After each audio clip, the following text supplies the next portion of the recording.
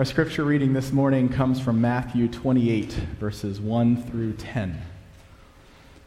After the Sabbath, at dawn on the first day of the week, Mary Magdalene and the other Mary went to look at the tomb. There was a violent earthquake, for an angel of the Lord came down from heaven and, going to the tomb, rolled back the stone and sat on it. His appearance was like lightning. His clothes were white as snow. The guards were so afraid of him that they shook and became like dead men. The angel said to the women, "Do not be afraid, for I know that you are looking for Jesus who was crucified. He is not here. He has risen, just as he said. Come, see the place where he lay. Then go quickly and tell his disciples, he has risen from the dead and is going ahead of you into Galilee. There you will see him. Now, I've told you." So the women hurried away from the tomb, afraid, yet filled with joy. Afraid, yet filled with joy, and ran to tell his disciples. Suddenly Jesus met them. "Greetings," he said. They came to him and clasped his feet and worshipped him. Then Jesus said to them, "Do not be afraid. Go and tell my brothers to go to Galilee. There they will see me." This is the word of the Lord. Will you pray with me? O Lord, just as you opened the eyes of your followers through the past centuries and millennia to see you risen, would you open our eyes this morning to see you risen? You are alive. The Word, the Scriptures are alive. Would you change us through them? We ask these things in the name of the Father, and of the Son, and of the Holy Spirit. Amen. You can probably tell by the hubbub, by the fact that there are more people today than we've had in over a year. Today is a big deal in the Christian calendar. It's Easter. This is the biggest celebration in the Christian calendar, and for good reason. Jesus Christ was raised from the dead. Have I said that yet today? Have I mentioned, by the way? Jesus was raised from the dead. The tomb is empty. It's a mystery. There's actually a lot that we don't understand about the resurrection. It is shocking in some ways, but the things that we do understand are profound. It has changed our life.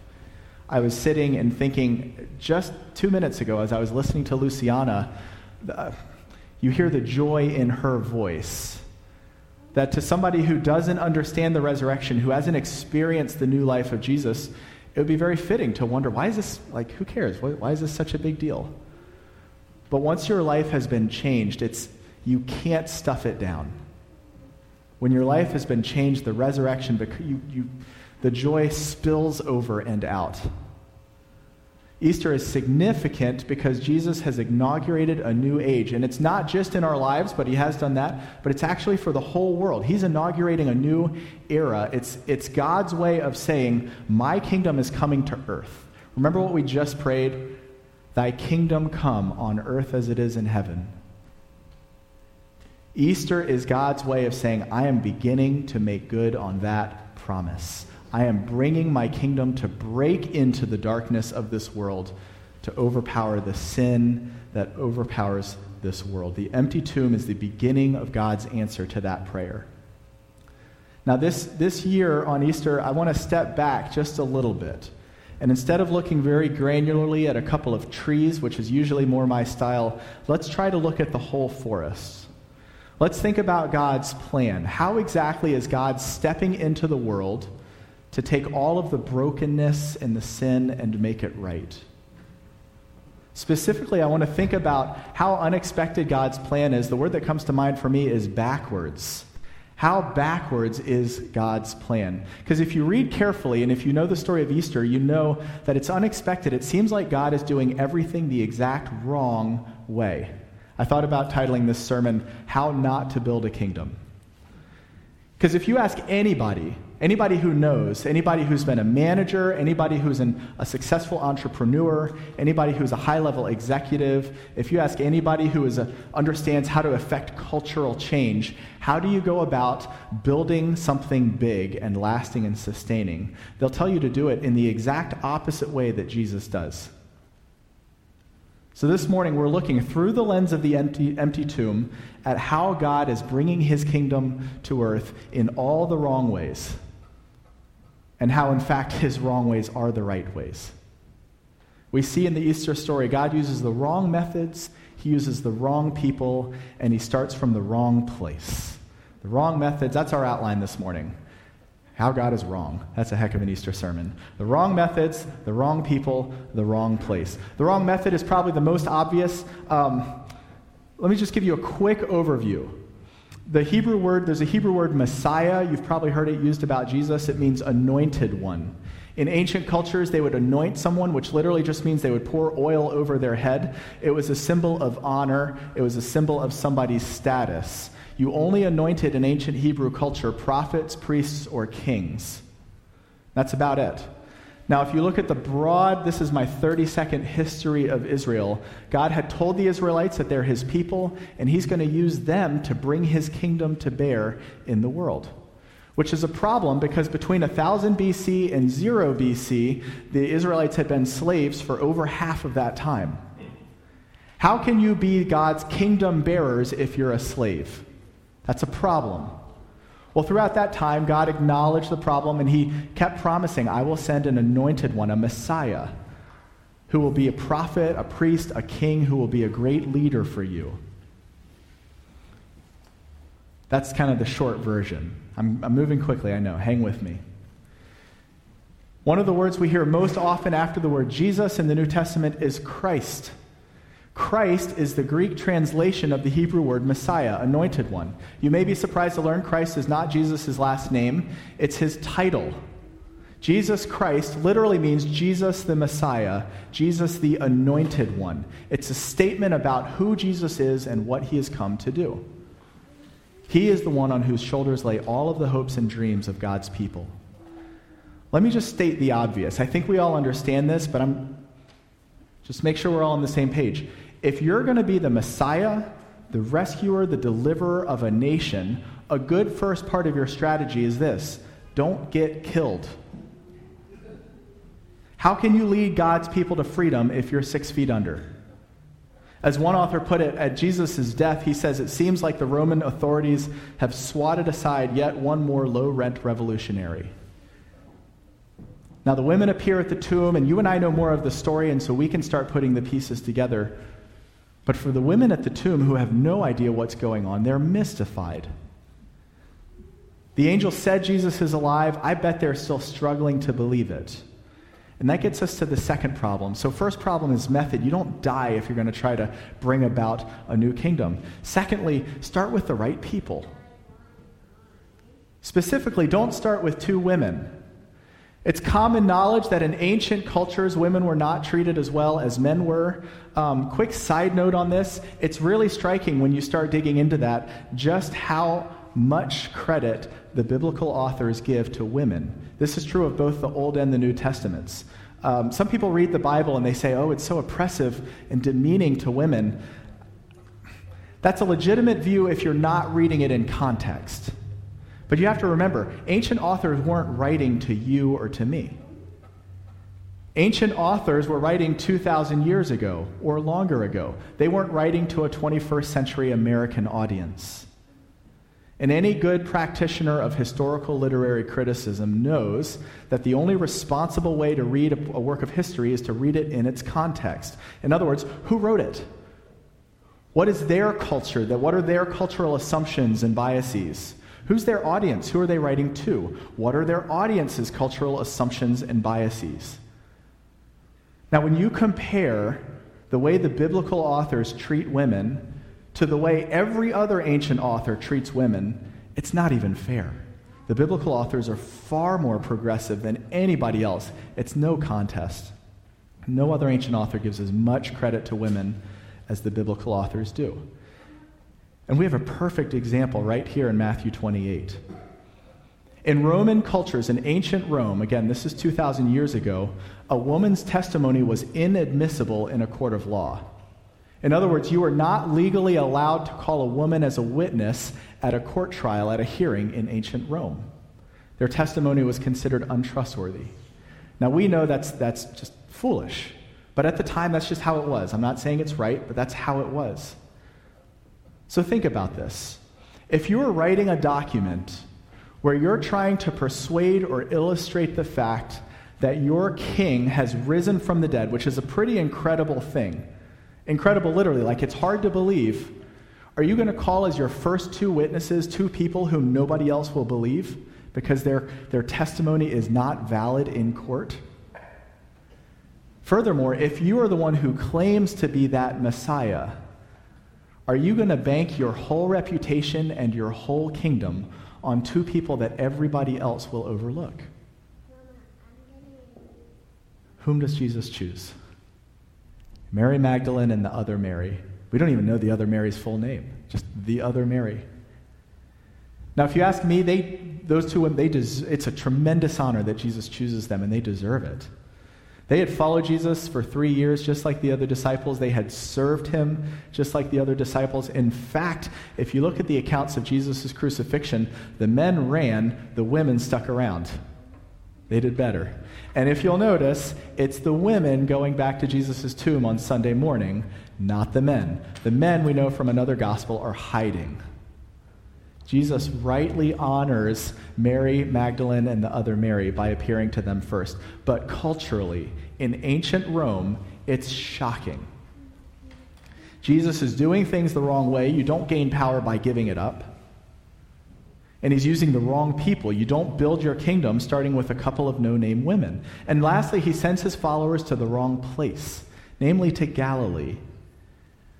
Now, it seems like a footnote, and a lot of times when you are reading the Bible and you see a name of an ancient place, it's easy to skip it over, because especially if you've never been, I've never been, we think, okay, they're just going from one town to the other. Usually it's pretty significant. I would urge you, by the way, if you're reading your Bible and you see a name of a place, a lot of Bibles have maps in the back. Flip to the back and just look and see. That's exactly what I did this week. I thought, I don't know what's significant about it. Here's what I found. Jesus, his disciples, the women, everything that takes place on Holy Week is happening in Jerusalem. Jerusalem is the capital city for the Jews. Jesus was crucified in Jerusalem. He was buried in Jerusalem. He was raised in Jerusalem. The empty tomb is in Jerusalem. His disciples are hiding out somewhere else in Jerusalem. And he tells the women, go tell my disciples I'll meet them in Galilee. Why Galilee? Galilee is a region about 75 miles north of Jerusalem. Remember back then they traveled on foot, so you're probably talking something like a week's journey. It's like walking from Boston to Somersworth.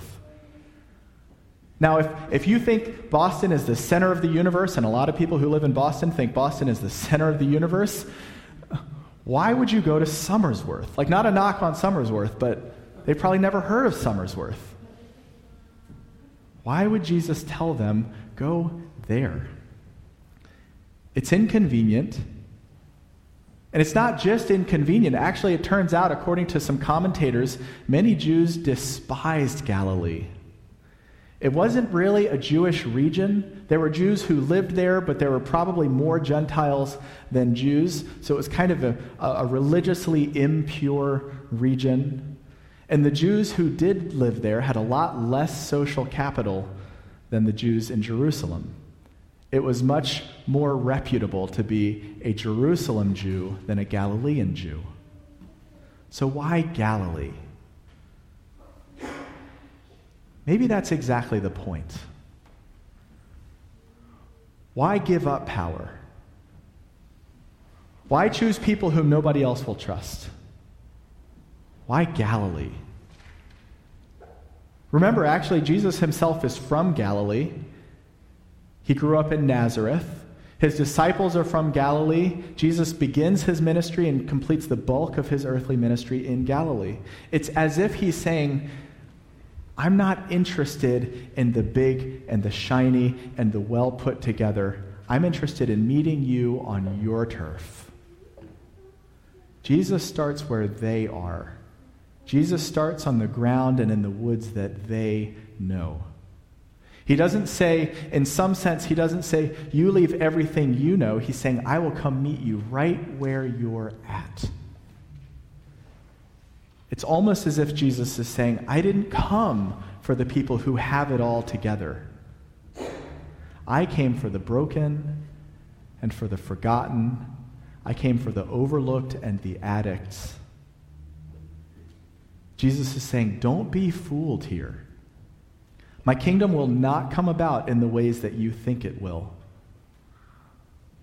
I don't build my kingdom from the capital city. I build my kingdom from the forgotten pedestrian regions.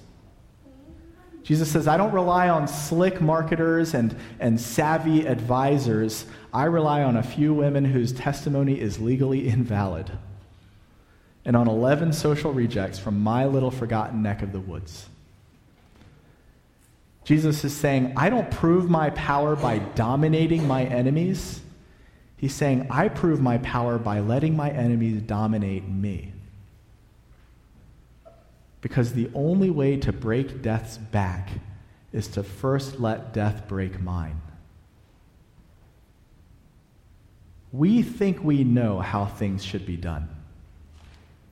We get our MBAs, we get our advanced degrees, we pull together a strategic plan, we get the right people on the bus, we plan, we execute, we adapt, we evaluate, we go through that cycle again. We think we know how to do things. I would just ask you this, how's it going?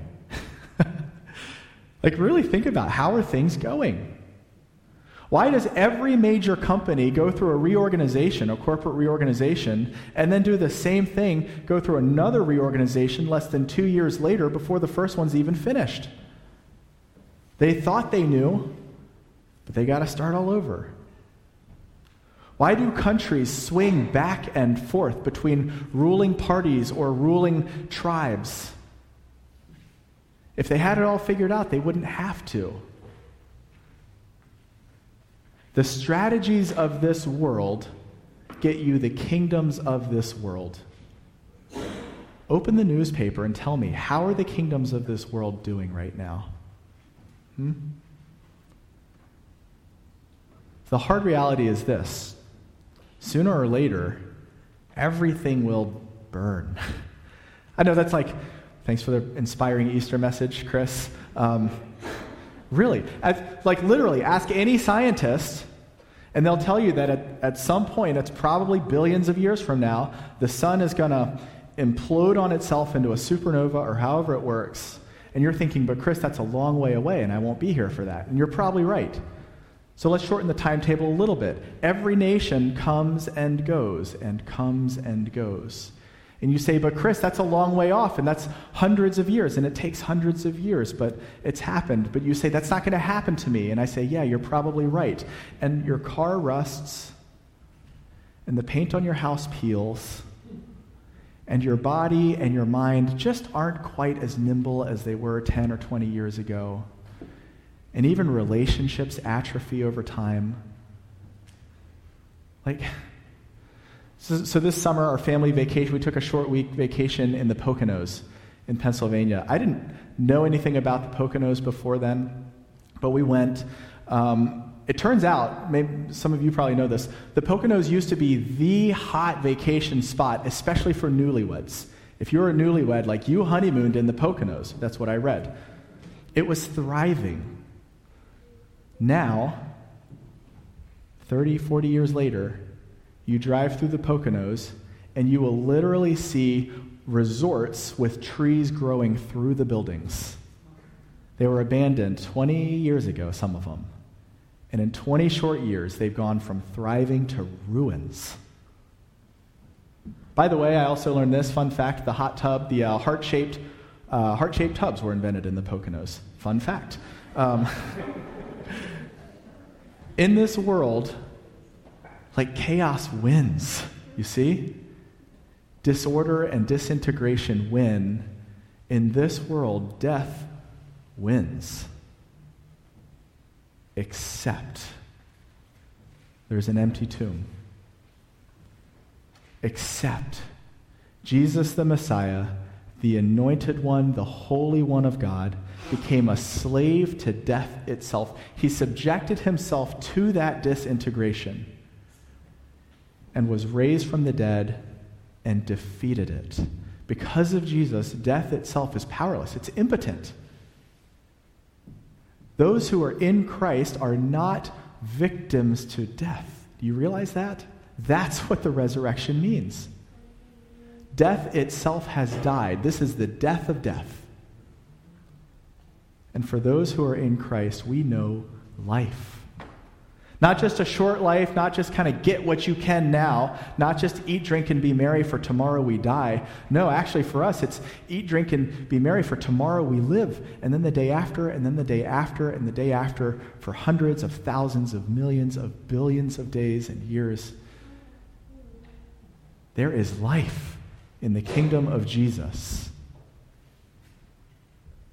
It's not the life we expect.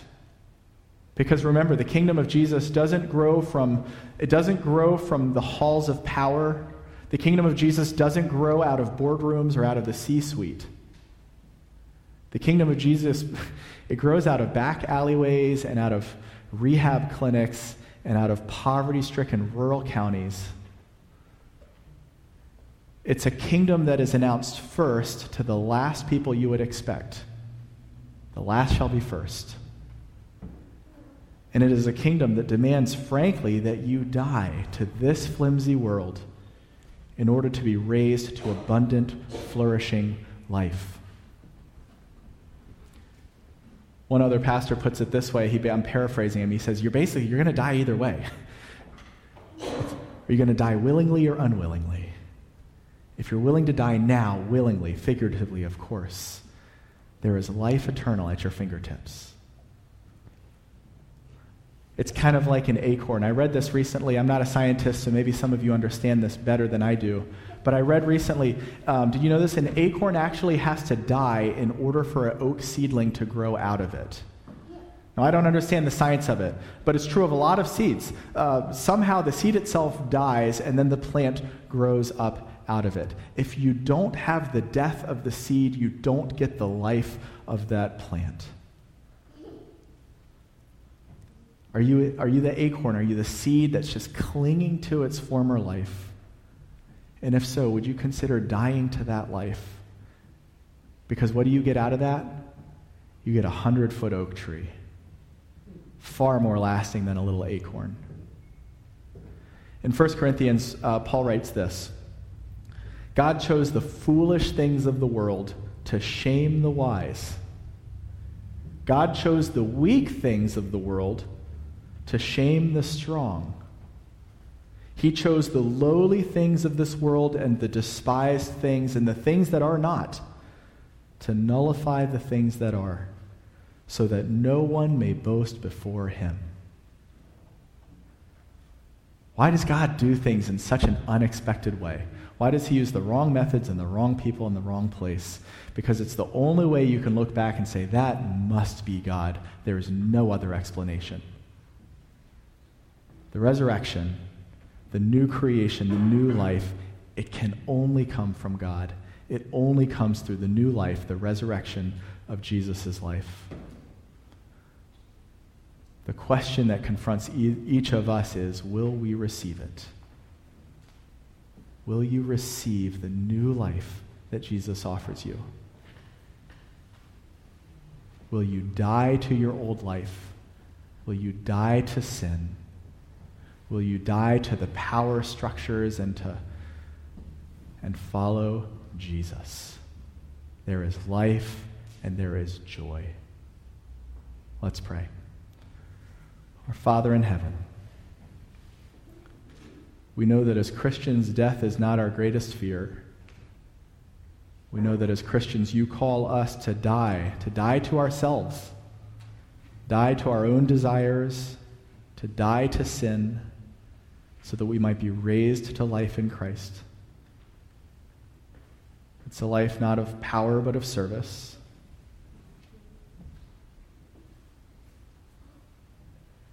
But there is greater joy and greater freedom to be found in serving you than anywhere else. We can't engineer it ourselves. We've tried for thousands of years, and we haven't figured it out yet. We can't manufacture or manipulate it ourselves. We rely on you. We look to the empty tomb.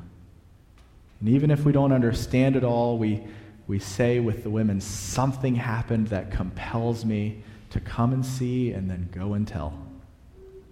Oh Lord, change us. Give us life. Give us new life.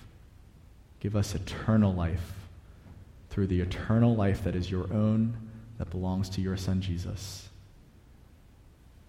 It's in his name we pray these things, and it's to him, along with you, our Father, and the Holy Spirit, that we ascribe all glory and honor forever and ever. Amen.